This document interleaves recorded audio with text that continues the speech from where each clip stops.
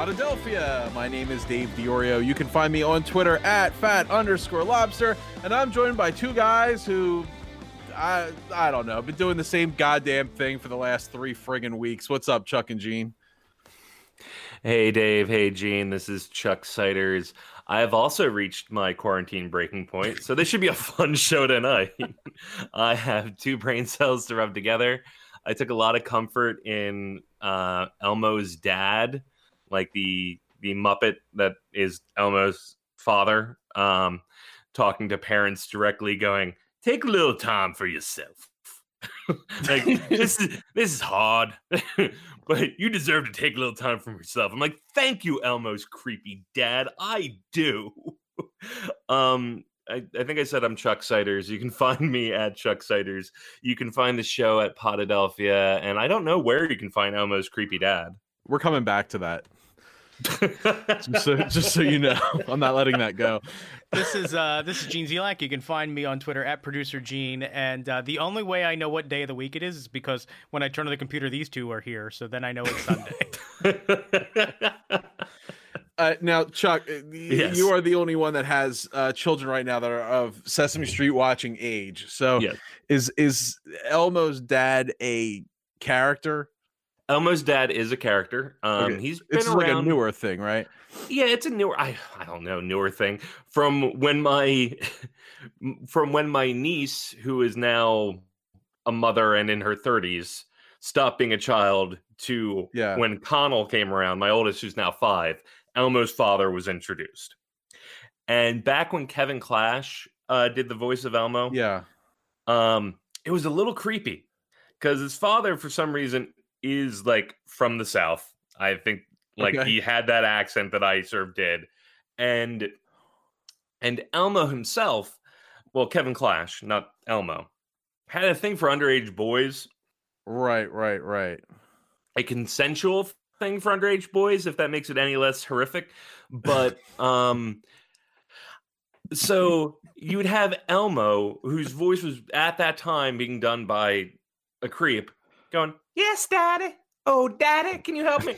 And like Elmo's father, "Yes, Elmo, I can.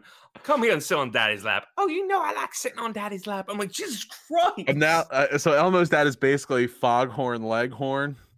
Kind of, yes. Yeah.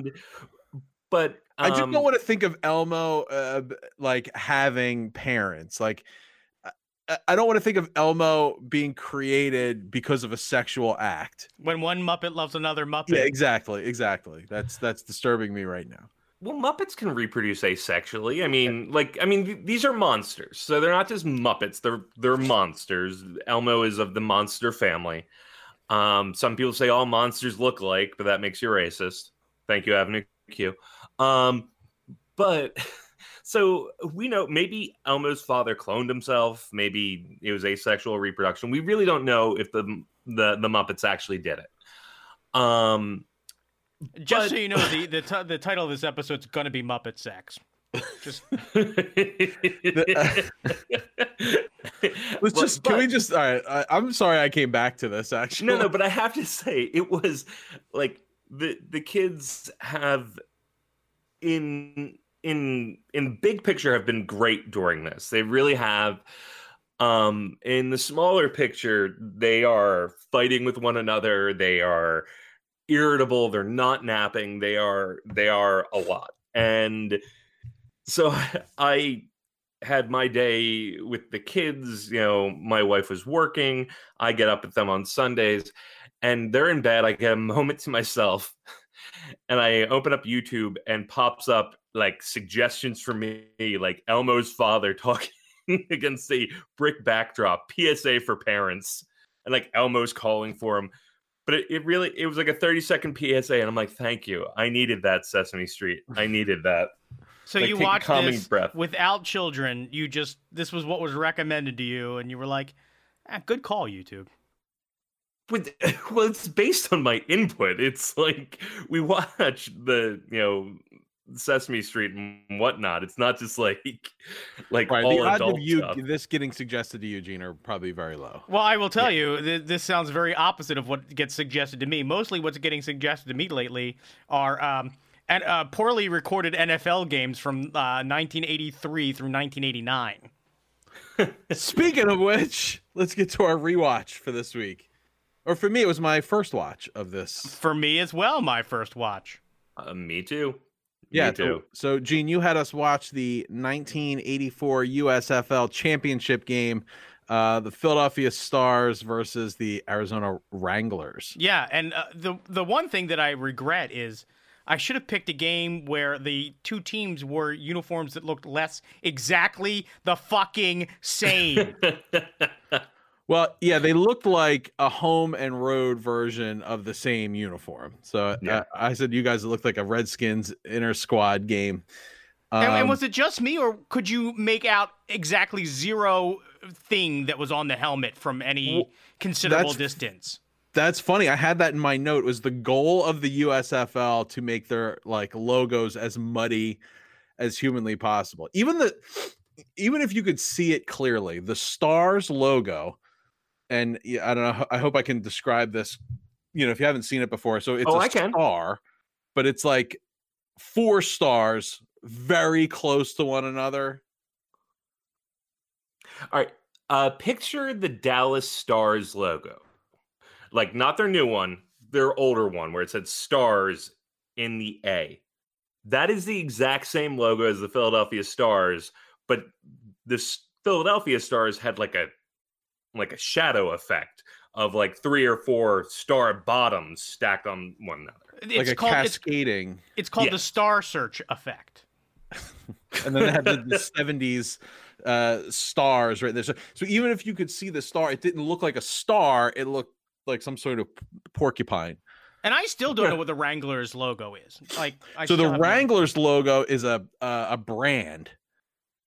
Oh, that makes sense. It was the W at the end of like a cattle brand.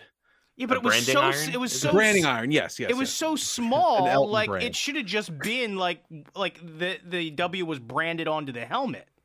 Like the helmet was the ass of the steer. Yeah, that would have been cool. Like a burnt in image. Yeah, and I mean, in the fact that both teams wore like the strangest shade of gold, like it was gold. And they both were like gold and some burgundy and gold, or something. some sort of shade of red. Yeah, it was weird. So I gotta say, I'm really shocked I had no knowledge of this event. Me as well. Now, like I would have thought I would have heard on WIP someone go like, "We have had a football championship. The Stars won in '84, and they also won in '83. Bury the lead there. No. I think they lost. They lost in '83. Oh, they lost. Okay, they lost by 2 points in '83. Harbor, and they tried their damnedest to lose this game too. Yeah. But, I mean, they were sort of a dynasty because I think that they went to the final game in both '83, '84, and '85. I don't think '85. '85 featured Jim Kelly versus Steve Young. Oh, okay, all right. And Jim Kelly. I don't know if you guys hung in for the halftime of this game. Jim Kelly was the interview. He was had just been named MVP of the '84 season. Yeah, but not quarterback of the year. Nope. The Baltimore Stars were in the 1985 USFL championship game, which is the same franchise as the Philadelphia Stars. Right.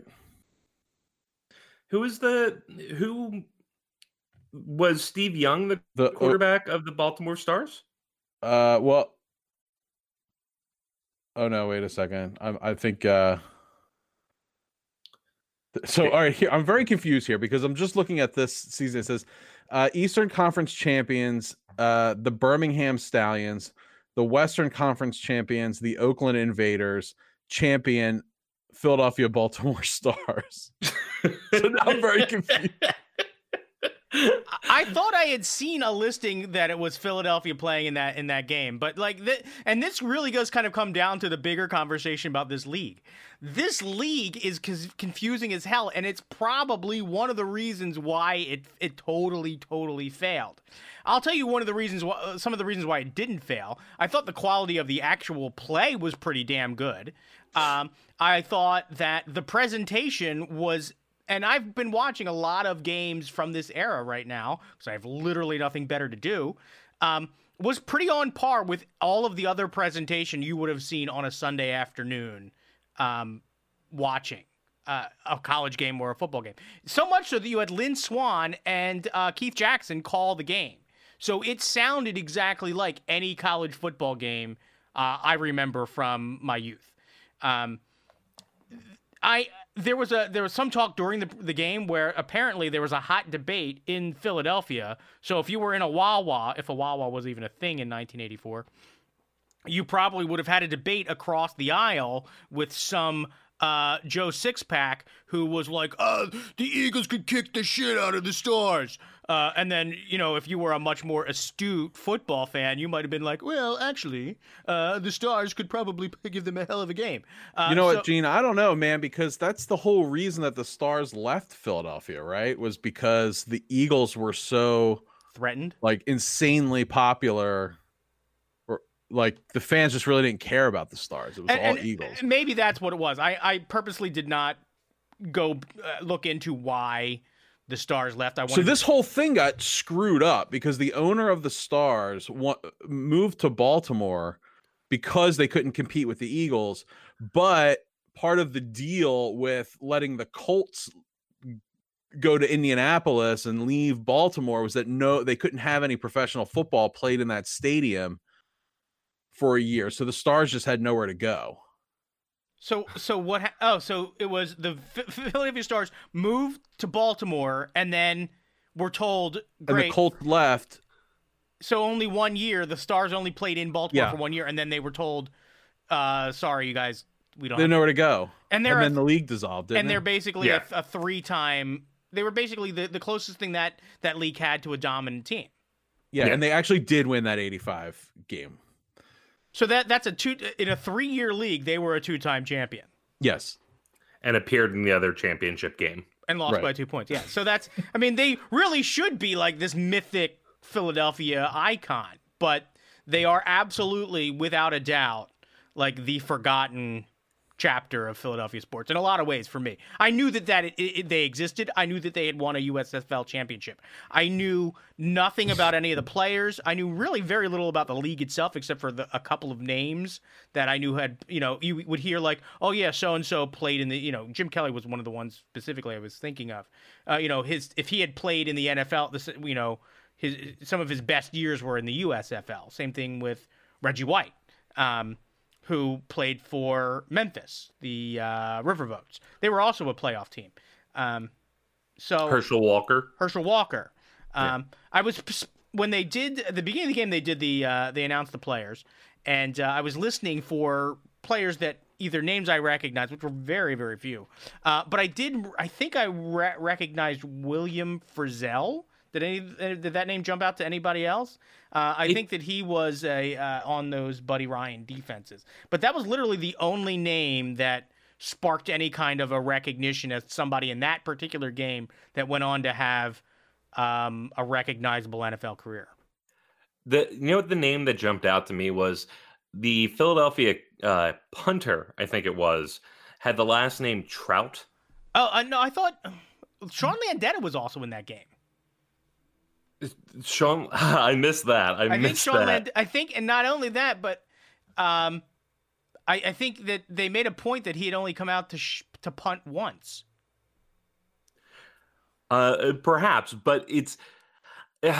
I'm going to be honest. The amount of attention I actually paid to the game was not that great. But what jumped out to me was we had a kicker named Trout, and I stopped the game and immediately looked up to see if this was Mike Trout's dad.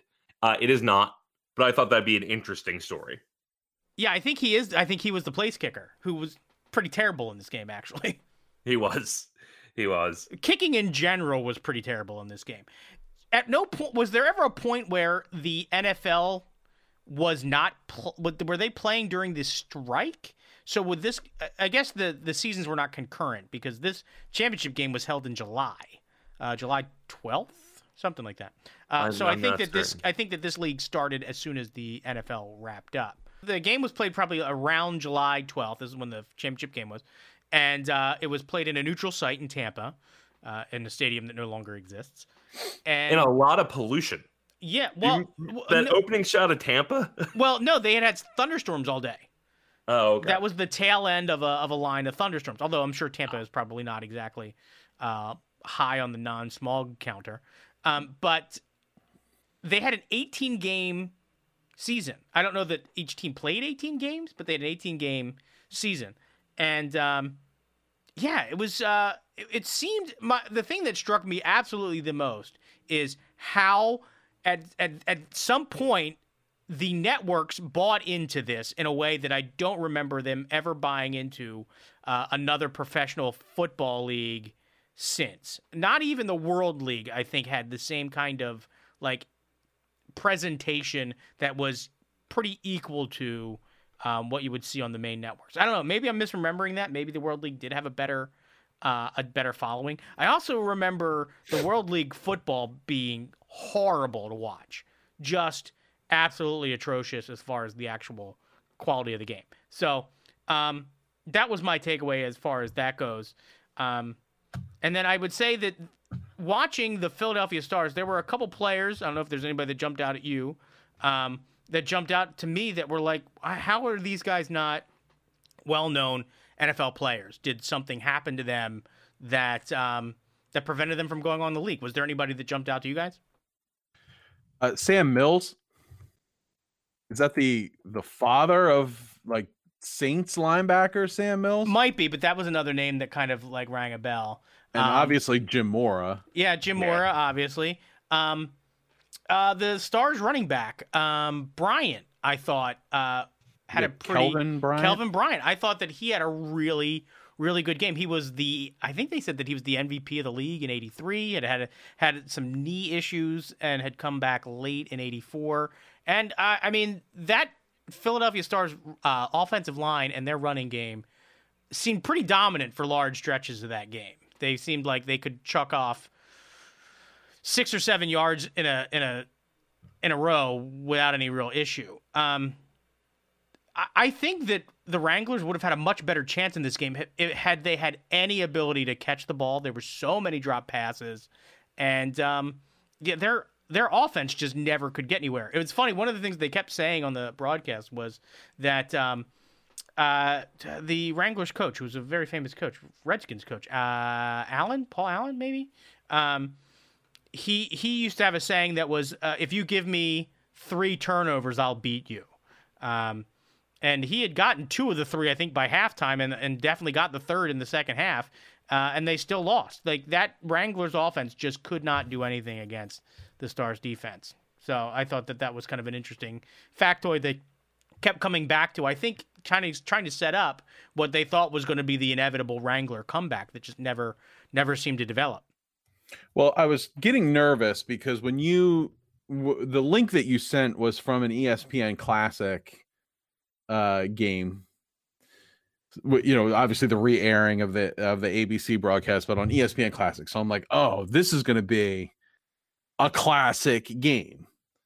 And it was pretty much just Stars all the way. I was getting concerned because of all the, like, there was a missed PAT, a missed field goal, a fumble at the 1, an interception at the red zone, right on the goal, and it just seemed like, oh God, this is either going to get really close towards the end of the game or it's going to wind up being an upset. And it was actually kind of cool to watch it because I really didn't know what was going to happen. But yeah, it was just, Stars all the way. Yeah, I fell for that same thing when it was like ESPN Classic, and my first fear was like, please don't show up with the complaint I had before. Right. In this historic game, the Philadelphia Stars coughed up a 30-point lead, only to and they really didn't. They didn't touch, outside of showing the score more often and the date of the game. They really didn't add too much to it. But I was lulled into, I'm like, okay, this game's going to turn around soon. And it really was not a classic game. It was a retro game, a game that happened in the past. But I mean, it was a blowout.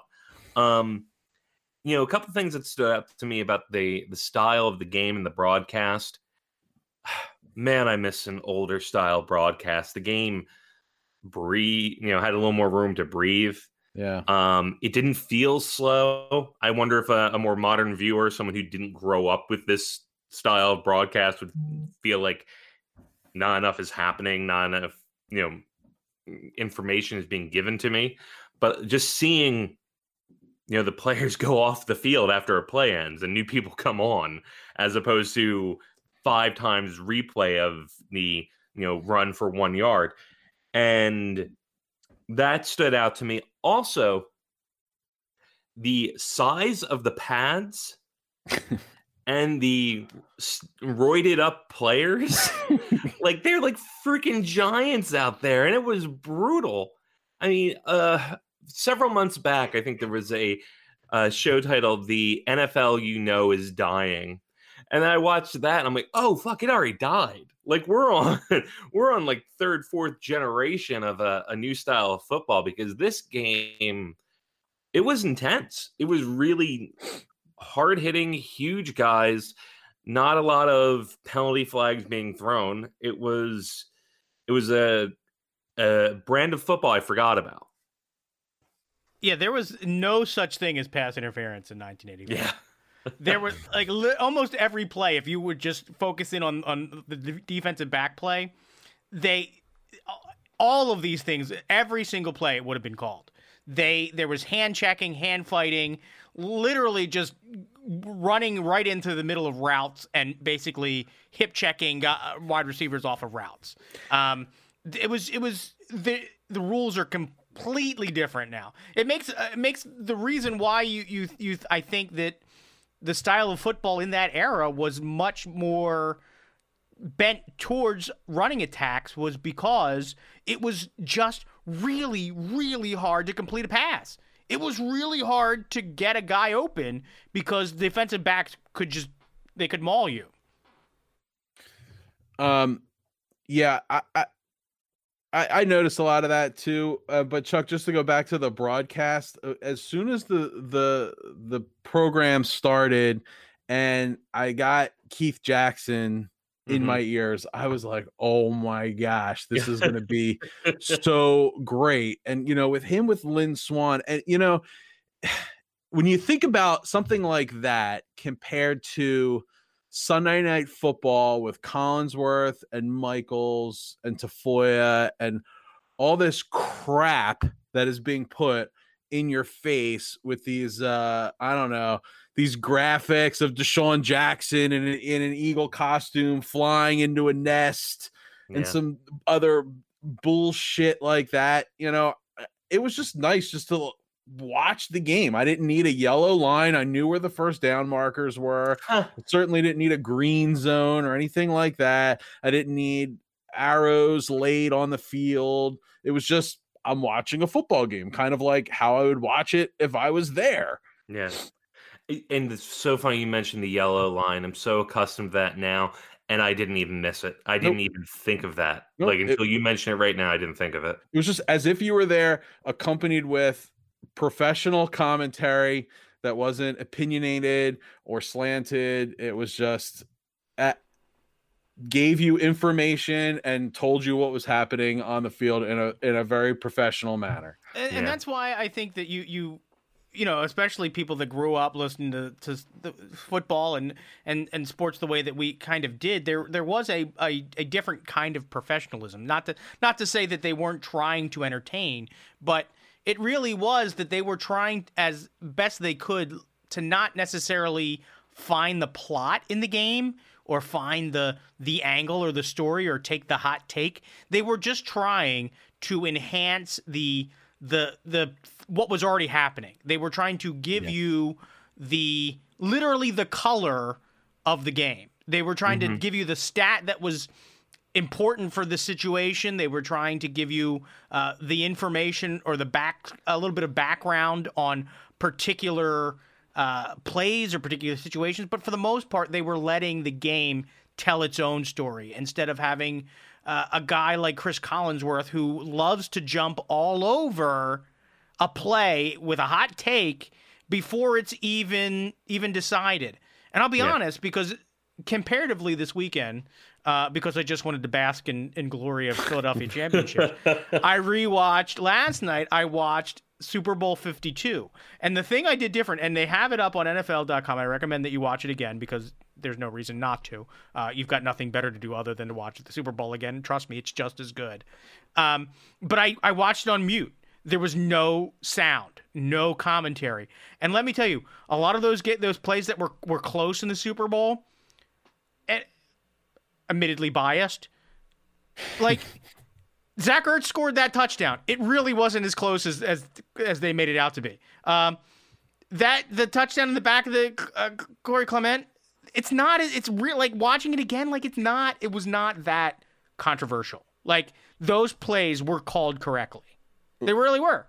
And yeah, that was kind of like my biggest takeaway from watching this game is just like, hey, this is what professional sports commentary is supposed to be like. And it got me thinking, like, is that why we actually like Romo? Is Romo of this style where he's just letting the players be the star of the show and he's giving you the inside information and the insight that you're looking for that enhances your viewing experience? It's not like who can scream the loudest or have the biggest reaction or have the most slanted take. It's just I'm a football expert and I'm going to share my expertise with you while these guys on the field entertain you. Yeah, that's a good way to put it. And I hate the narrative building. I hate it. Let it happen naturally or not at all. Have something else to talk about. You know, Chris Collinsworth does what you described, Gene. He latches on to one play. And, you know, it's like, oh, it all comes down to that turnover in the first drive. You know, just think if they hadn't made that turnover. We're 20 minutes removed from that. Everyone has forgotten about the turnover because it all comes down to that turnover in the first drive. Like, let these moments happen organically. You know, and Joe Buck it's more pronounced in baseball, but I hate his World Series coverage because it'll be, again, like, you know, up comes to the plate, the Mike Trout comes to the plate and, you know, he is hitless today. Like he's had one at bat. Like, you know, is this going to be the story? Will they go down because of his, you know, inability to act at the plate today? And then like hits a single. Only a single. Mike Trout doesn't play in playoff games. I know. The first name popped in my head was Manny Ramirez. I'm like, no, pick somebody else. And then I'm like, don't just pick a Philly. And then I panicked and I wanted to get to the joke. But back to the broadcast once again. I don't know if someone who didn't grow up in the era would enjoy it as much, just because I really quickly forgot about just how poor the graphics were. You know, it didn't jump out to me outside of the first 2 or 3 times. Like, oh yeah, this is essentially like someone holding up a slide in front of the camera. Right. You know, it's just because I adjusted pretty quickly to the technology of the day, but it was just so nice to just let the game breathe a little. You know, sports doesn't have to appeal to all people. If you have to work so hard to get somebody to be interested in sports, maybe sports isn't for them. That's fine. You know, right. That's been my big argument with all these people that want to reinvent the game of baseball to make it more interesting to people. It's you know, I don't want to see extra innings come down to putting a man on second base and only having 2 outs. Like, I don't want to see them go to a home run derby. Who recommended the home run derby? Was that Bellinger? Yeah, I don't want to see that kind of nonsense. Like I like the game of baseball. If I'm at a game and it's going to go extra innings, I'm not one of those people that like slams my head in frustration with the fact that I'm going to get more baseball. No, I used to turn to my pop and say, "Hey, we got free baseball tonight. We only paid for 9 innings. You get free baseball." I just got to say, the scorecard they give you in the program, like, can we start having at least like 12 innings I feel on like that thing? Would it kill you Yeah. to print an extra 3? Whatever. Or just include just insert like an extra 9. Who cares? I mean, how much does it cost? Kill a couple trees. Who cares? Put it back to that thing, and then there you go. What we really should do. Flip it over. Here's our $1 million idea, Dave. We should come up with a way to score games. There ain't nothing on a scorecard that's going to generate $1 million. we should come up with a way that you can keep score at a baseball game like as an app. So you could take like a. They don't have it. I know they don't. That's what I've looked for it. They don't have it. I've looked for it too. They only have it for like if you're managing a little league team. Right. Well, that doesn't. I don't. I used to manage a grade school team, which was. I was closed. considering opening an account and then just adding all the players on the little league team as like the players on the Phillies. Oh yeah, that would be cool. Do they have to be like little sprites that are like childlike and No. they'd have to have like generic red hats? I gotta say, while we're on the snack. subject, real quick, there's a scorecard book called the Halfliner. It's a $30 81 game scorebook. It's the best scorecard you could ever find on the market anywhere. Just in case you're curious. So there you go. There you go. The Halfliner. So if you've got that half game season ticket package to the Phillies, Well, you got a full game. oh yeah, you got the whole, You got a full the whole season, Yeah. yeah. So that most people that'll probably last them a couple of years. Yeah, it could rest the rest of your life, depending on Man, how old you are. I hope to God I'm gonna turn 40. I hope to God that I don't only have to use one of those books. That's how many baseball games I'm going to see for the rest of my life. That would be a terrible stat. All right, but we got That's the sidetracked. Twilight Back to the Zone USFL. episode. Hey, Chuck, That's you Twilight Zone episode. I want to see that real quick. It's like these are all the ones for the rest of your life, and like the last one, the score is written in. Oh, Yeah, that's a we scary. can make that happen. It's like Something called Jordan Peele. amazing stories or something, or Yeah, so back to the USFL. Chuck, you watched the 30 for 30 this week, didn't you? I did. I had really fond memories of it. It's a little different than I remember. It's called Small Potatoes: Who Killed the USFL? The answer is Donald Trump. At least according to this documentary. So this all started because the USFL played in the spring, right? Yep. Spring to summer, which to me, playing an outdoor football game in Tampa in July seems psychotic, but Yeah. okay, we'll roll with it. And then the whole issue is they decided to move it to run like parallel with the NFL season, Correct. and then file something like NFL had a monopoly on football. Yeah. Antitrust. Right. They filed an antitrust lawsuit against the NFL that they ultimately won, saying that they can't get any headway on any major network. The NHL, the NFL is on them all. Right. They did win that lawsuit and were awarded the grand total of $3. What's that about? Essentially the idea is, I think the jury thought the lawsuit was in bad faith, and they moved from an area in which they had availability on a majority of networks, Right. Had contracts with ABC and ESPN, which weren't the same company back then, and moved to an area in the fall that limited their opportunity. And so they decided, yes, the NFL did have a monopoly on football in the fall, but this wasn't, you weren't caught unaware. This wasn't, you had a successful product, moved it to a time, and then did a lawsuit. So they was the move with the whole intention of moving the schedule was to file this lawsuit and force a merger? No one would say for certain. There was a lot of conjecture that, that's what Trump was behind. He wanted to be a NFL owner, but the NFL didn't want him. Specifically, he wanted to buy the Bills, right? Yeah, I feel like that was later, though. I know for certain he did want to buy the Bills at some point. So is this like our version of like had somebody just let Hitler be a painter? If the NFL had just let Donald Trump buy the Bills, we would all be able to go outside and play. Yeah, exactly. I was just gonna say that. That's wild, man. Oh wow. And we'd have baseball right now if Trump was able to buy an NFL team. Oh man, that's a different Twilight Zone episode. But the Trumpian habits, they're all present there. He literally said, like, did he say good things about me? If he said bad things about me, tell me, and I'll attack him. And it's from the 80s. The guy who's making the documentary was a film person with the USFL, and Trump's going to him. It's like, this is my man, John. I think his name was. I don't really remember. John, he's the best. He's the best. Now, John, you only share the good stuff, right? Right, John? You cut around. This guy's a genius. Like the constant, like Trump bullshit and like the glad handing and whatever.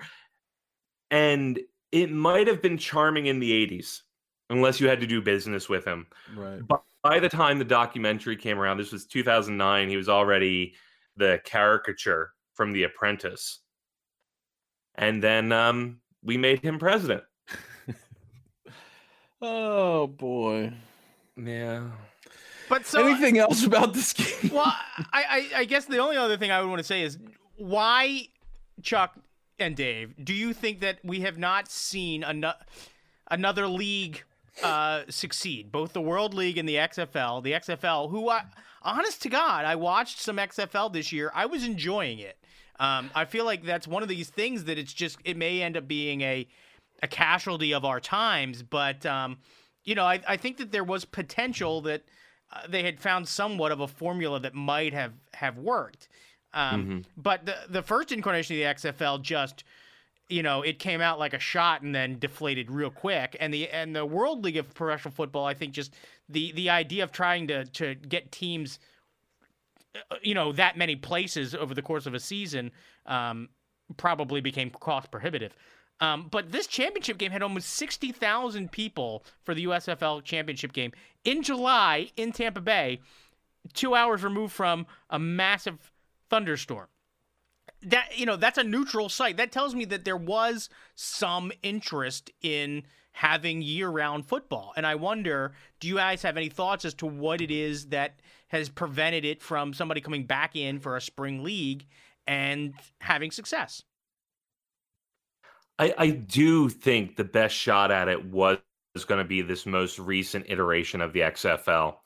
And it reminded me of the USFL from the documentary that took its product seriously. That's a big difference from the first version of the XFL, where it was like a gimmick. And they wanted to play into the like professional wrestling aspects of it. But this most recent iteration of the XFL, if it just stayed small potatoes, to use Trump's own words against him, and just establish a bit of a foothold, it could really be a NFL feeder league. It could be a area to, maybe poach a few players coming right out of college, to, put a couple years in the XFL and then move on to the NFL, something like that. So, or really, on the other end of the spectrum, because it sounded like in the USFL there was a lot of guys who maybe also the NFL was smaller at the time. There were at least two less teams. That maybe there were some guys that wanted to continue playing that couldn't make a roster, but could go into the USFL and still be a viable guard, tackle, tight end, certain positions that might be, you could be a 38, 39, 40-year-old quarterback in the USFL possibly. These are you could see a lot of guys that are third string backups on an NFL roster that could go and start for this other league. So it would be interesting to see if that had, if it doesn't end up a casualty, if there's a way that next year they can get it going. I think its day might have passed. It might be able to have life for a few years, or again, function like the World League of Football that eventually became NFL Europe. That was sort of like the closest thing the NFL had to a minor league system outside of college football.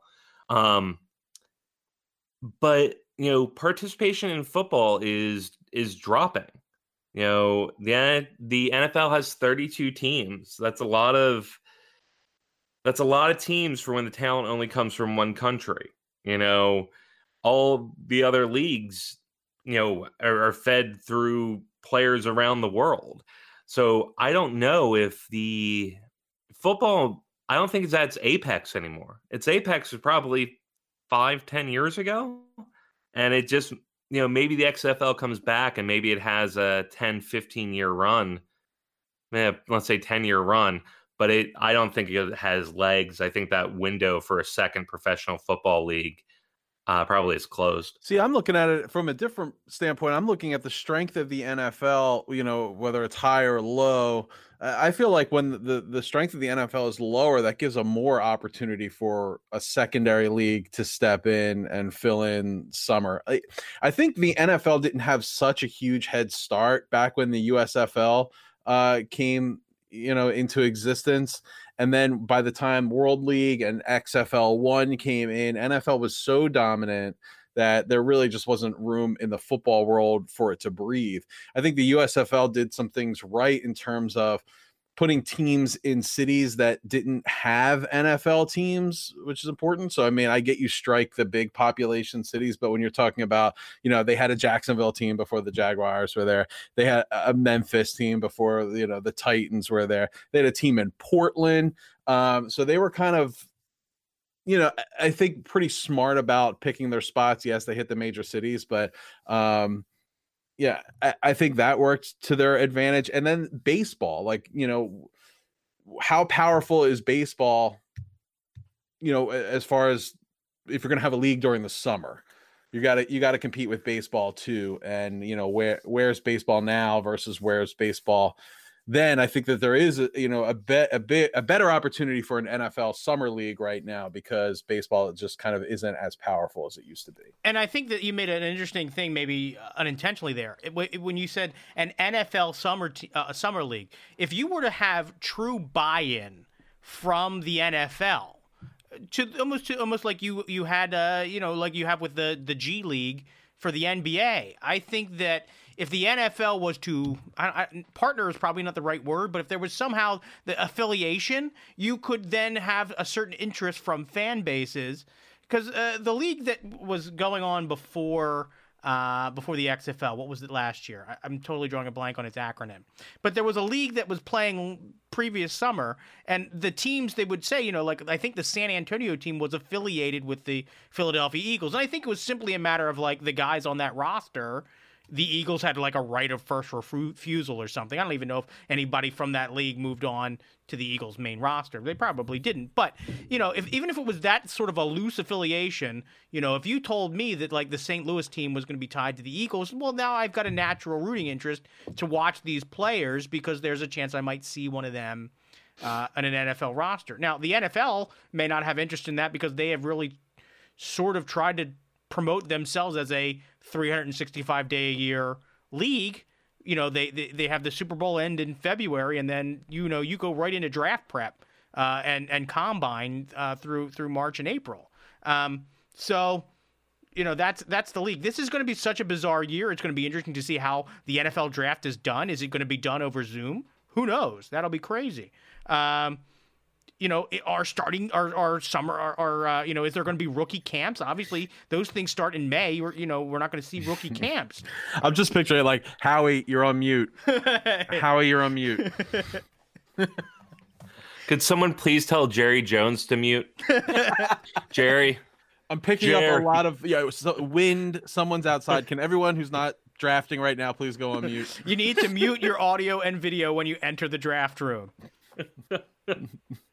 It's crazy. It is literally insane. Or maybe it'll be done with animation. It'll just be voiceover. We'll have some sort of rudimentary computer graphic Roger Goodell who's going to go into some virtual draft room. It'll all be hosted online. It's gonna, the whole world is just, we're finding new and interesting ways to enjoy sports, as best we can. I imagine that these retro game channels, there's a reason why the NFL is now putting up so many retro games, because they need to find a way to get clicks. And that's the way to do it. I mean, WrestleMania last night. Well, and tonight. It was like a 2-night thing. Oh, is it tonight too? Yeah. They just announced that they're broadcasting, and we've talked about this before. They're doing like 16 hours of esports, including NHL 2020 tournaments and Madden tournaments. So, you know, and ESPN's got the 2K tournament with the players. And I will proudly admit that, like, that's one of the things that I've been doing in this gap.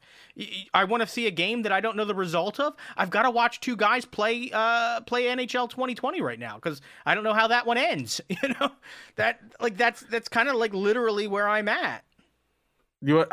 So just talk about that for like a quick second. The physical competition that does not have predetermined outcomes right now that you can find, right, are basically like Survivor competitions and MTV's The Challenge competitions. I'm just putting it out there. Those are physical competitions that you do not know the result of. Well, and I mean, and obviously those things were all taped. Right. I mean, they happened, but you don't know the result. We don't know the result. But that's the thing is you've been left with in this world of esports and reality TV. It's like basically what it was like to be alive in June of 2001, because that's all that was going on.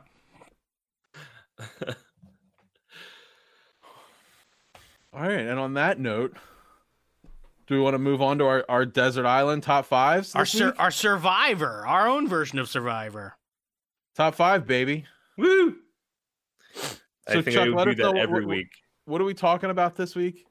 This week we're talking about snacks. Schnacks. On that note, I mentioned my kids a lot in this show. My son's soccer team from the fall, they get to name themselves, and they wore black, so they named themselves the Black Snacks because it was their favorite part of the game was when they got snacks afterwards. Not like the Black Attack, the Black Snacks. The Black Snacks, yes. I love it. Yeah, it was pretty damn good. And when I attempted to drill down, I'm like, what sort of snacks are we talking about? Dave shut me down pretty quick. It's like, no, just snacks. Snacks. Because I didn't know where to go with this. So I didn't know where to go with this exactly either. But I was like, you know what? What the hell? Let's just see what everyone comes up with. Because I hate it when we have repeats. I don't want any repeats. All right. And on my number one, you might be like, that's not a snack. But I'm okay with it. All right. Well, who wants to start? I think I started last week. Gene, you start. Yeah. Okay, so I did not rank mine in any particular order. Why don't you rank them? This is like every week we get into this and you're like, I didn't rank them. Rank things. All right, I'll rank them real quick. Rank them real quick. All right, I'll go while Gene is ranking. This is always also when the show starts to disintegrate, by the way. I need some more water. We're going to be here for a while. Grab a snack while you're at it. Especially if they're salty. Yeah. This is salty. It is not sweet. It is buttery, and it's garlicky garlic bread. That is my number 5 snack. Whether it be a side to a meal, or it's late night and you're a little drunk, or if you're stoned, if you do that kind of thing. I do not. Not judging. I'm just a grown man now. But if you can't go wrong with garlic bread, be it on a piece of toast, like the pre-made Texas toast, or you get like a French baguette and just smother your Italian bread. Garlic bread is my number 5 snack. Do you do that in like the toaster oven? I do not own a toaster oven. Conventional oven, top rack. Yeah, 350. Probably more like 375, 400. Okay. All right. Wow, you like it like well done. I'll jump in because my number 5 is cinnamon toast. Okay. There are 2 schools of thought for the cinnamon toast. There is the person that makes the toast, then butters the bread, then applies the cinnamon and sugar. There is also the folks that make the bread, butter, cinnamon, sugar, all, and then bake. 2 very different results. I was raised to toast, then apply the fixins, as we like to say. So that is my preferred method of cinnamon toast. But really, honestly, this should just encompass all types of toast. I also like butter and jelly toast and just straight butter toast. In fact, I am fairly certain that that toast is what caused my diabetes. I blame toast. Wow.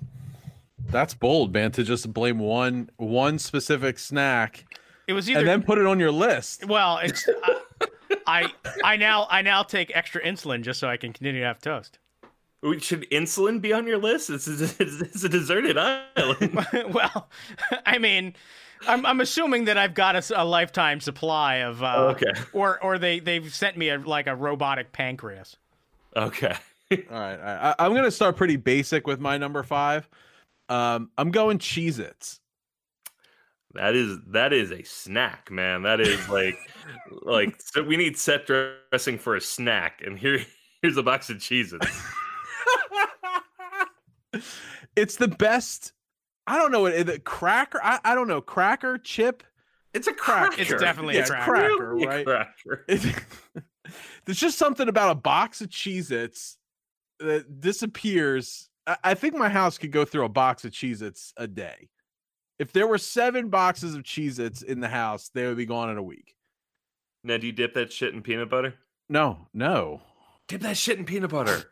And I'll dip it in no. I'm an original Cheez-It fan. I don't want any like dusting on my Cheez-Its that would I don't like the White cheddar. White cheddar, or the buffalo or any of that nonsense. I like just the regular cheese. I'll even take the extra toasty Cheez-Its. Oh yeah. The more brown ones. Yeah. I used to like a little canned cheese, that spray cheese on the Cheez-It. Like, oh, that's extra cheese. Yeah, extra And cheese. fuck sorry, my peanut butter was blasphemy, but the cheese whiz on Cheez-Its. Well, it's just not cheese. I want to put peanut butter on a little tiny Cheez-It. And fuck cheese nips, man. Yeah, that is the GoBots of the cheese cracker world. All right. All right, so is it back to me? Yeah, it's back to you for number 4. All right. In my family, there's a phrase: "It's not a party without ring bologna," and ring bologna, maybe known as beer bologna. Some people refer to there's summer sausage. It is a tube of meat. You cut it up. It kind of like I don't know. It's ring bologna, and I'm looking it up right now. I don't know what it is. oh, it's like Oh, okay. yeah, you've seen it at a party. Yeah, sure. Yeah. Yeah, you put that shit on a cracker with some cheese, man, or just eat it all by itself. Oh, damn it! I was going to do alcohol pairings with these. So with your garlic bread, my recommendation: Pinot Grigio. Pinot Grigio garlic bread goes very nicely together. Ring bologna, don't make it too fussy. Get yourself some beer and some ring bologna. Maybe some Rolling Rock. Rolling Rock definitely goes with some ring bologna, and you will be at a family party of the Ciders family. So you cracker with that? Some spicy mustard? Anything? I feel like you should use like what are those little bread pieces called that people crudité? Is that what that is? No, that's meat, like a crostini or crostini. Yeah. One of the that usually people put salsa on or whatever. Yeah, you can Brioche. do that. Crudite is vegetables. Yeah, I remember that now. I was not on Top Chef, thank you. All right, but if you were, what would be your number 4 desert island snack? Mozzarella string cheese. I love string cheese. Honorable mention on mine. I take usually a string cheese a day to work with me. It's usually one of my favorite parts of my day. Is it's feeling stressed, I'm gonna eat the string cheese. And honestly, I think on the psychopathy test, it's the people that just eat the string cheese like it's a Twix. Like those people should immediately be imprisoned because they are certainly not good for society. Like it's called string cheese. You eat it the way you're supposed to. You don't just bite into the tube of cheese. I got a coworker who does the bite into it like a Twix, and I call her out on it. Oh God! it tastes different when you do it that way. It There's tastes something bad. about pulling it apart. I don't know if it's the aeration that enhances the mozzarella flavor. I don't know, but string it's just- cheese it is tastes supposed better to when be it's pulled eaten. apart. It's supposed to be pulled. Like that's how it works. Do you try to go for like the thinnest strings, or is there Yeah. like a Yeah. string size you go for? Yeah.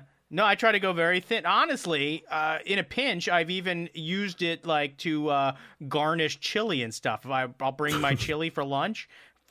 Oh man, I forgot my Cheese grater not needed. Well, I bring a little bag of like shredded cheddar that I put on my chili, but there have been occasions where I don't. I'm like, well, I have my string cheese. I'm just gonna pull off some string cheese, put that on the chili, and now you've also been able to garnish your lunch. That it's not only a great snack, it's also fun and versatile.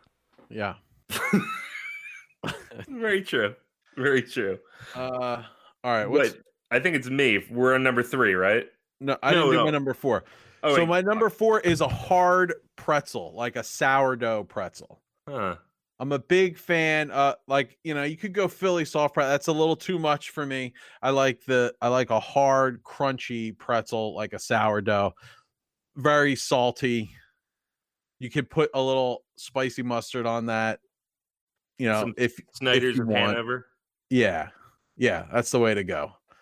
Or as me and my coworker at work, we get the SDPNs from the vending machine, which are the sourdough pretzel nuggets. Oh.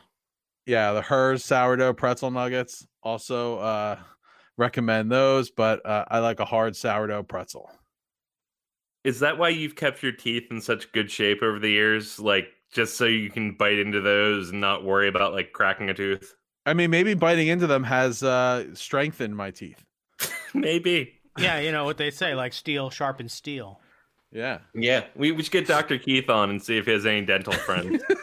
All right, Chuck, number 3. All right. So number 4 was my side of the family. Number 3 is my wife's side of the family. It is Rosalind Carter cheese. Okay, another one I got to look up. It is phenomenal. So it's extra sharp cheddar, I believe, grated down with some mayonnaise, I believe onion flakes, and a little bit of red pepper into it, served with raspberry jelly. So you do a little scoop of the cheese and a little bit of the jelly on top. It is wonderful. You get a little bit of the heat from the red pepper. I'm blanking on what it's called. Get a little bit of heat from the red pepper. The cheese is nice and smooth. The jelly calms it down.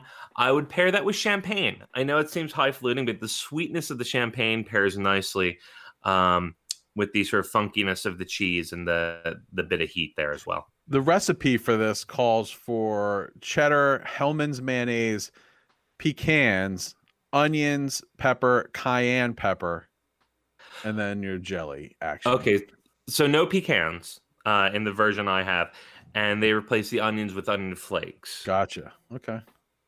This seems like a lot of work. Yeah, that does seem. That's not something that I'm just gonna be able to like whip up at 2 a.m. when I'm hungry. Well, we didn't put specifications on. No, I know. not? I'm just saying, like, wow, that's a production. It's damn tasty, though. It sounds It is good. damn tasty. Anything with like cayenne pepper in, I'm pretty. Yeah, and normally that's not me, obviously, because I No. couldn't remember the name cayenne even. But it was, it's really good. The funkiness of the cheese, the spice, and then the sweetness of the jelly. The funkiness of the cheese. Something they serve at Grateful Dead concerts. Gene, what's your number 3, man? My number 3 is an appetizer standard. It's the nachos with cheese and salsa. Specifically, I have become a big fan of the peach mango salsa. I like peach mango salsa on Tostitos scoops with lots of Kraft shredded cheddar or the Mexican 4-cheese blend. You get some heat in that mango salsa? You get a little bit of heat, but I do add. I have the Cholula, which I generously apply over my nachos. Chuck, does this sound like something you'd be into? I'm sweating just hearing about it. I didn't. When you said cheese, I didn't know if you were gonna go with queso. I occasionally I do queso. I don't know. I've been a little bit off of queso. I once got really high in college and was sitting on like the third floor of the Far Side and was eating queso with just 2 fingers, and I ate an entire jar and just kept saying different classmates' names and weird cadences and cracking myself up. So like ever since then, queso has kind of been like a snack for me. But yeah, no, that's like my I don't know if I best- want to go into explaining any of that. Yeah, no. If you know what I'm talking about, you were probably there. Honestly. Fair enough.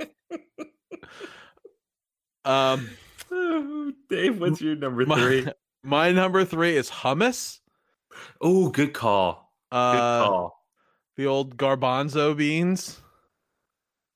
I'm trying to think like what are my go-to. I like just the standard pine nut.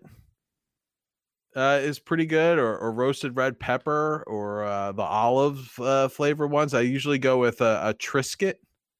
Huh. That's To a eat pretty those with. hearty cracker. Yeah, or a wheat thin. Oh Lord. In a pinch, I'll use a vegetable. I actually like baby carrots with that. Yeah, but I could crush half a tub of what is the brand Sbarra or whatever. Yeah. Sabra or something. Yeah, Sabra. I'll crush half a tub of that in just one shot. Yeah. For me, it's pretzels or celery. With Oh, hummus. and you got to get those flat pretzels. That's really good with hummus. Yeah, just like the crust only pretzels. Yeah, exactly. Yeah, they're good. All right, Chuck. It's on the top 2 now. It's The a top big 2. time now. It is, and this is we've gone from pretty generic things, make it home, to something you're going to have to buy. I mean, you could make a coffee cake at home, but the Tasty Cake Coffee Cake Junior, you can't make it at home. It is, I mean, I guess you could, but it's just really spongy cake with that cinnamony streusel topping. It is phenomenal. I could crush a case of those. A case? Okay, find a box. I don't know. The Flyers trained me for a case of Tasty Cakes. Sure. And there's your sports talk for the week. There's your Flyers talk for the week. If pairing something like that with the spice, I think a nice Pinot Noir goes well with your sort of holiday cinnamony spicy coffee cake. So Coffee Cake Junior, little individual coffee cakes with the cream in them. Those are the shit as well. But if I have to pick one coffee cake, sorry, Drakes, it's going to be the Coffee Cake Junior from Tasty Cakes. Yeah. Now, you ever go to a petting zoo, like with your kids? No. Really, you've never gone to a petting zoo?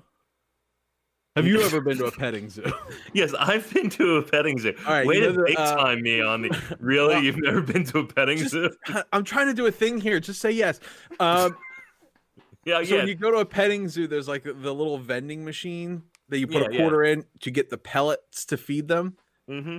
Those pellets look like the things on top of a Tasty Cake. They do. That's what I think of every time I eat a coffee cake, a Tasty Cake coffee cake. I see those little pellets on there. It's like the petting zoo. I mean, I was about to big time you. Did you never have rabbits as a child? No, I didn't. Rabbit food looks like that. Yeah. If you want a pet that lives for 20 years and doesn't do much, get a rabbit. Nice. Gene, you're number 2. All right, my number 2 is also a Tasty Cake product, but Entenmann's doesn't do a bad job with them. It's the LCD, or the Little Chocolate Donut. Oh yeah. Rarely do I get into a Wawa and not come out with a pack of Little Chocolate Donuts. unless my mom's with me and she reminds me of my glucose levels. And Real quick, you're blaming toast for your diabetes, but you can't pass a Wawa without leaving with a little thing of chocolate donuts. maybe I should just blame me and my willpower. You don't know how much sugar he's putting on that toast, Chuck. Oh, so much sugar. But yeah, no, I love little chocolate donuts. For a long time, when I was in high school, they used to sell them for like 50 cents when you would get. So I would get to school. It was the only reason I went to school on time most days was so that I would be able to get my package of little chocolate donuts before I had to go to my first class. And I would keep them in my suit jacket because I went to a school where you had to wear suit jackets in the hallway, and sometimes they would melt, and that would be gross. But yeah, that was mostly when it was warm. So, little chocolate donuts. Those are a great snack. Did you only... Your jeans white shirt underneath his jacket with like a shroud of Turin, like Christ's head from the little chocolate donuts on it. Chuck, those are the days. Those are the days you don't take your jacket off when you get to class. Sorry, I'm a rookie. Did you only go with the LCDs, or did you ever go with like the LPDs? LPDs if the little chocolate donuts were not available. Okay.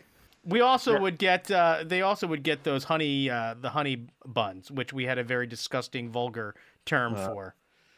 Not a fan of the honey buns. Yeah, no, I wasn't so much either. And when the obnoxious upperclassmen used to call them jizz buns, that they nice. They became less. I thought we were gonna be able to dodge that bullet. Oh no, we have to have a reason to have this thing with adult language. Now to backtrack to something slightly more wholesome. The little chocolate donuts, since you do love them, so I'm assuming you're familiar with the classic SNL sketch of John Belushi and his Breakfast of Champions of little chocolate donuts. Yeah. Thanks for that palate cleanser. Yeah. Well, we needed it. I imagine that was probably where my first exposure to little chocolate donuts came. Let's just whip through my number 2 and get to the number ones. My number 2 is cheese, crackers, and pepperoni. Just the spread. Just cut it up. Chuck's laughing because in college I would take just the pepperoni slices and just eat a cup of pepperoni. but I will often just cut up some cheese and pepperoni, some crackers, a little mustard. It's a good snack. It wouldn't just be eating slices of pepperoni. It would be he'd get like a clear plastic like Solo cup. Go to like I guess a salad bar or wherever. Just grab a stack of pepperoni and just be sitting there eating pepperoni from a cup like it's like a cup of noodles or something. And I mean, if you ever want to know why we consider Dave such an Italian stereotype, it's things like that. Like, what are you having for lunch? Pepperoni from a cup. What's your number 1, Chuck? My number 1. Once got a girl to make out with me at a party. Doritos. The girl did not want to eat the Doritos herself and saw a rather stoned freshman chowing down on Doritos and then asked me to make out with her. That's not the reason. The reason I love them so is because Doritos are fantastic. And they are a wonderful snack. If you're going to Wawa, get me a pack of Doritos. I'm happy to have them. Wine pairings, you have 2 options.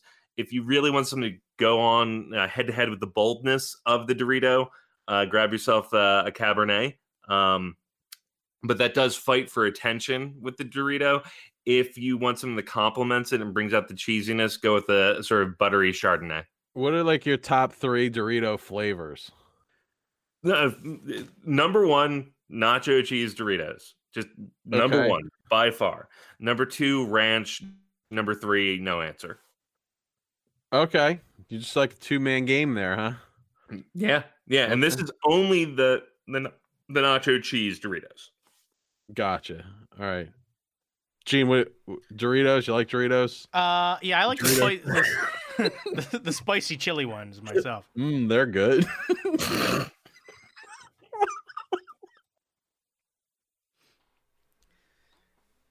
My number one, one of my earliest memories as a kid was going to see a particular movie in theaters, probably in its theatrical run in like 1983. And product placement was not really as talked about as it is now, but there was a lot of product placement for this in this film, and it was Reese's Pieces. And you know, I guess it left an impression. I guess that subliminal advertising worked on me, and it's been probably my favorite, bite-sized candy as long as I can remember. And another thing that people who do this should also be immediately imprisoned are people that put Reese's Pieces and Skittles in the same bowl. What? Those people should be strung up by their thumbs. Wait, that's a thing? I've never seen that. You've never... Certainly, I'm hoping that nobody else other than me ever had to go through it again, because somebody did it one day. Often, at work, sometimes we'll have a bowl of candy, like on the thing. And this is probably something that will never happen again. This will be something from a bygone era. Yeah, no kidding. But they had a bowl of candy that, like, on the desk, and as you would walk out, you could grab some candy, I guess. And one afternoon, there was the Reese's Pieces and Skittles combination in the bowl. That had to have been a prank. And if you didn't look, obviously, I mean, if you really pay attention, you can tell the difference between a Reese's Pieces and a Skittle. But if you just grab a handful of what you think are delicious Reese's Pieces and you get a couple Skittles mixed in there, it is jarring, to say the least. Yeah, peanut butter and, like, grape. Yeah. Or like a lime.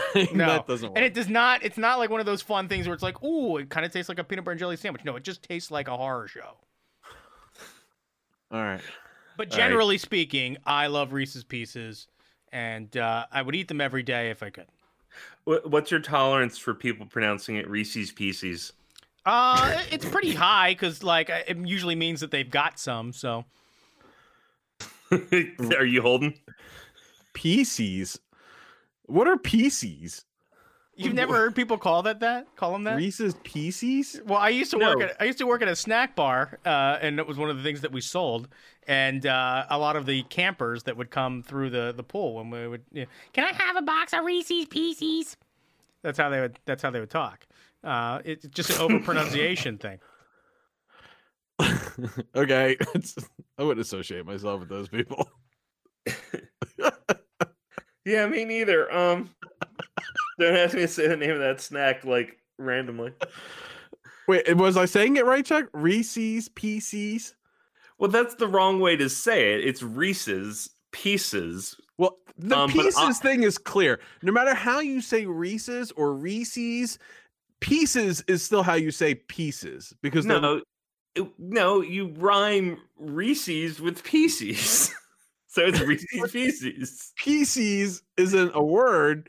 Yeah, but when you're fucking four, a lot of things you don't know are words or not. Like how the hell are you supposed to discern that? Like, I'll think, the Reese's Pieces, please. The little pieces of Reese. Like, we love them so much. No, somebody says, here's warm peanut butter in a soft shell. Have at it. Why are they the Reese's Pieces? Okay, my number one is a cup of coffee. What are you, anorexic? That's not a snack. Not to no, I don't know what to say. It's a cup of coffee, a cup of tea, a latte, whatever.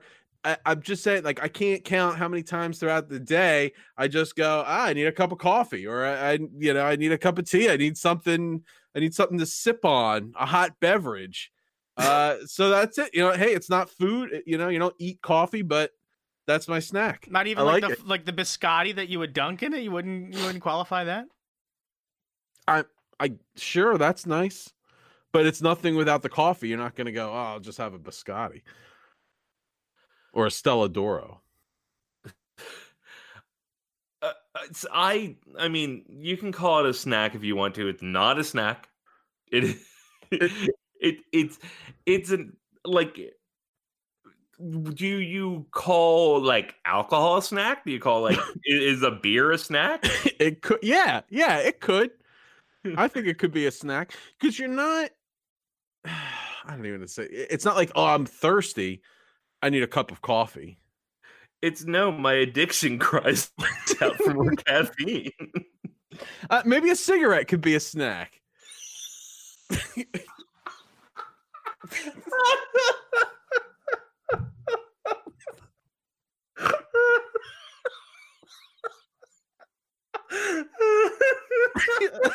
I think we officially broke Chuck this time.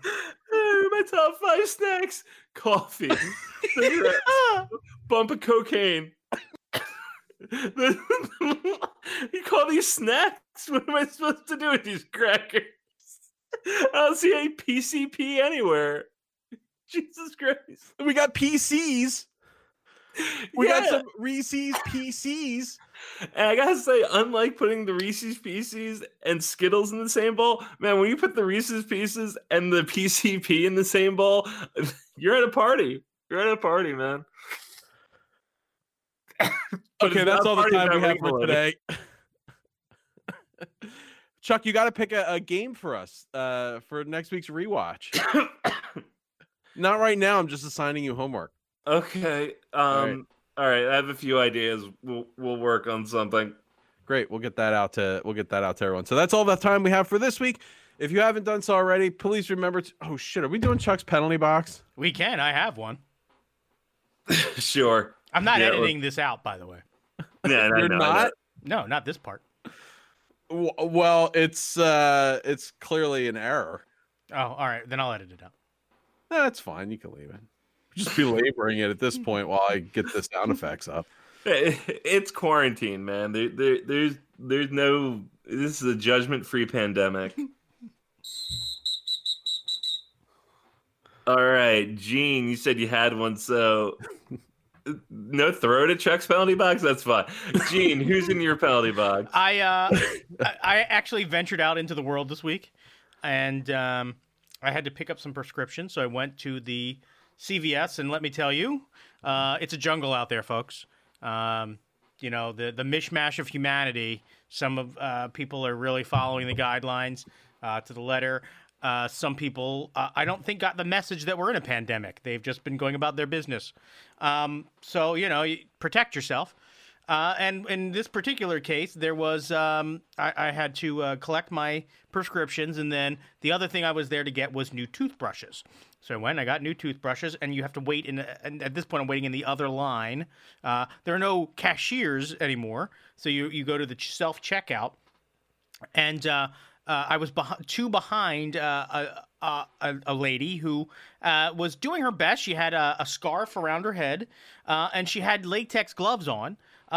Here's the problem. She wanted to continue to text, so she had cut the fingertips off of the latex gloves. So, lady, that's a penalty. If you cut the tips off the gloves, they're no longer going to function in the way in which they were intended, which is to protect you from, like, picking your nose and putting your virus on other things. Not that would happen, you know, if you have the glove off, but at least then it would protect you when you put your finger back near your face. But yeah, so the lady who, in order to still text, cut the fingers off of her latex glove, that's a penalty. All right.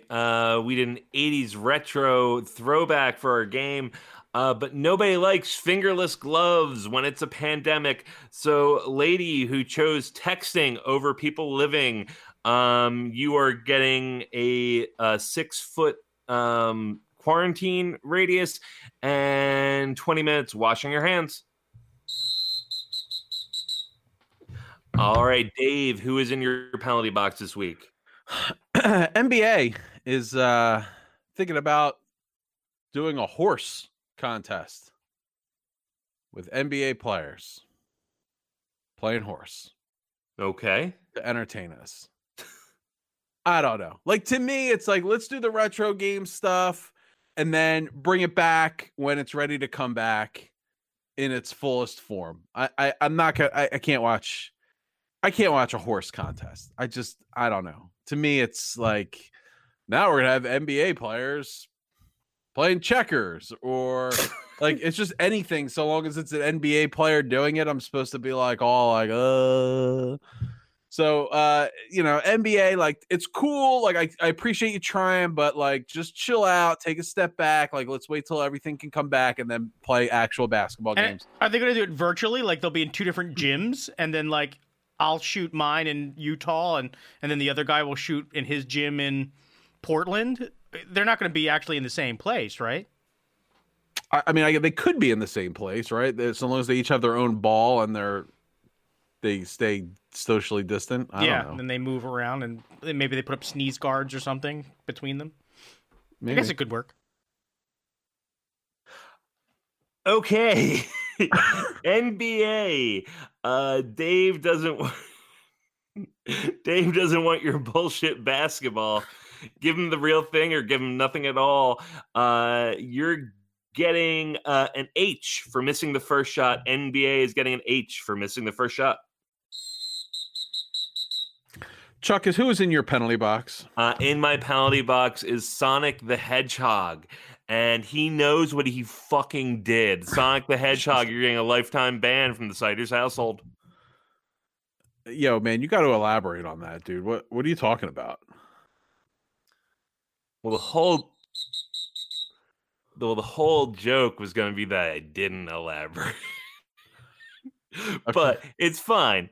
My son has just been obsessed with Sonic the Hedgehog, and he can't get past like the third level. So this is the game. I thought maybe you saw the movie or something like that. No, this is the game, the original game. Downloaded it on the iPhone, and he'll play the first level.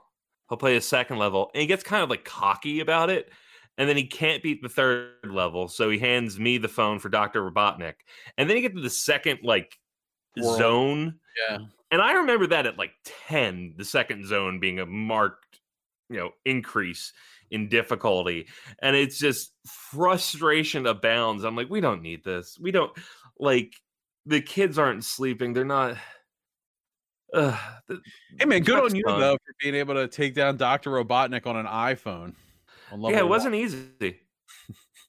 But now my son brags about me. My wife comes in the room and is like, Dad's really good at Sonic the Hedgehog. Yeah.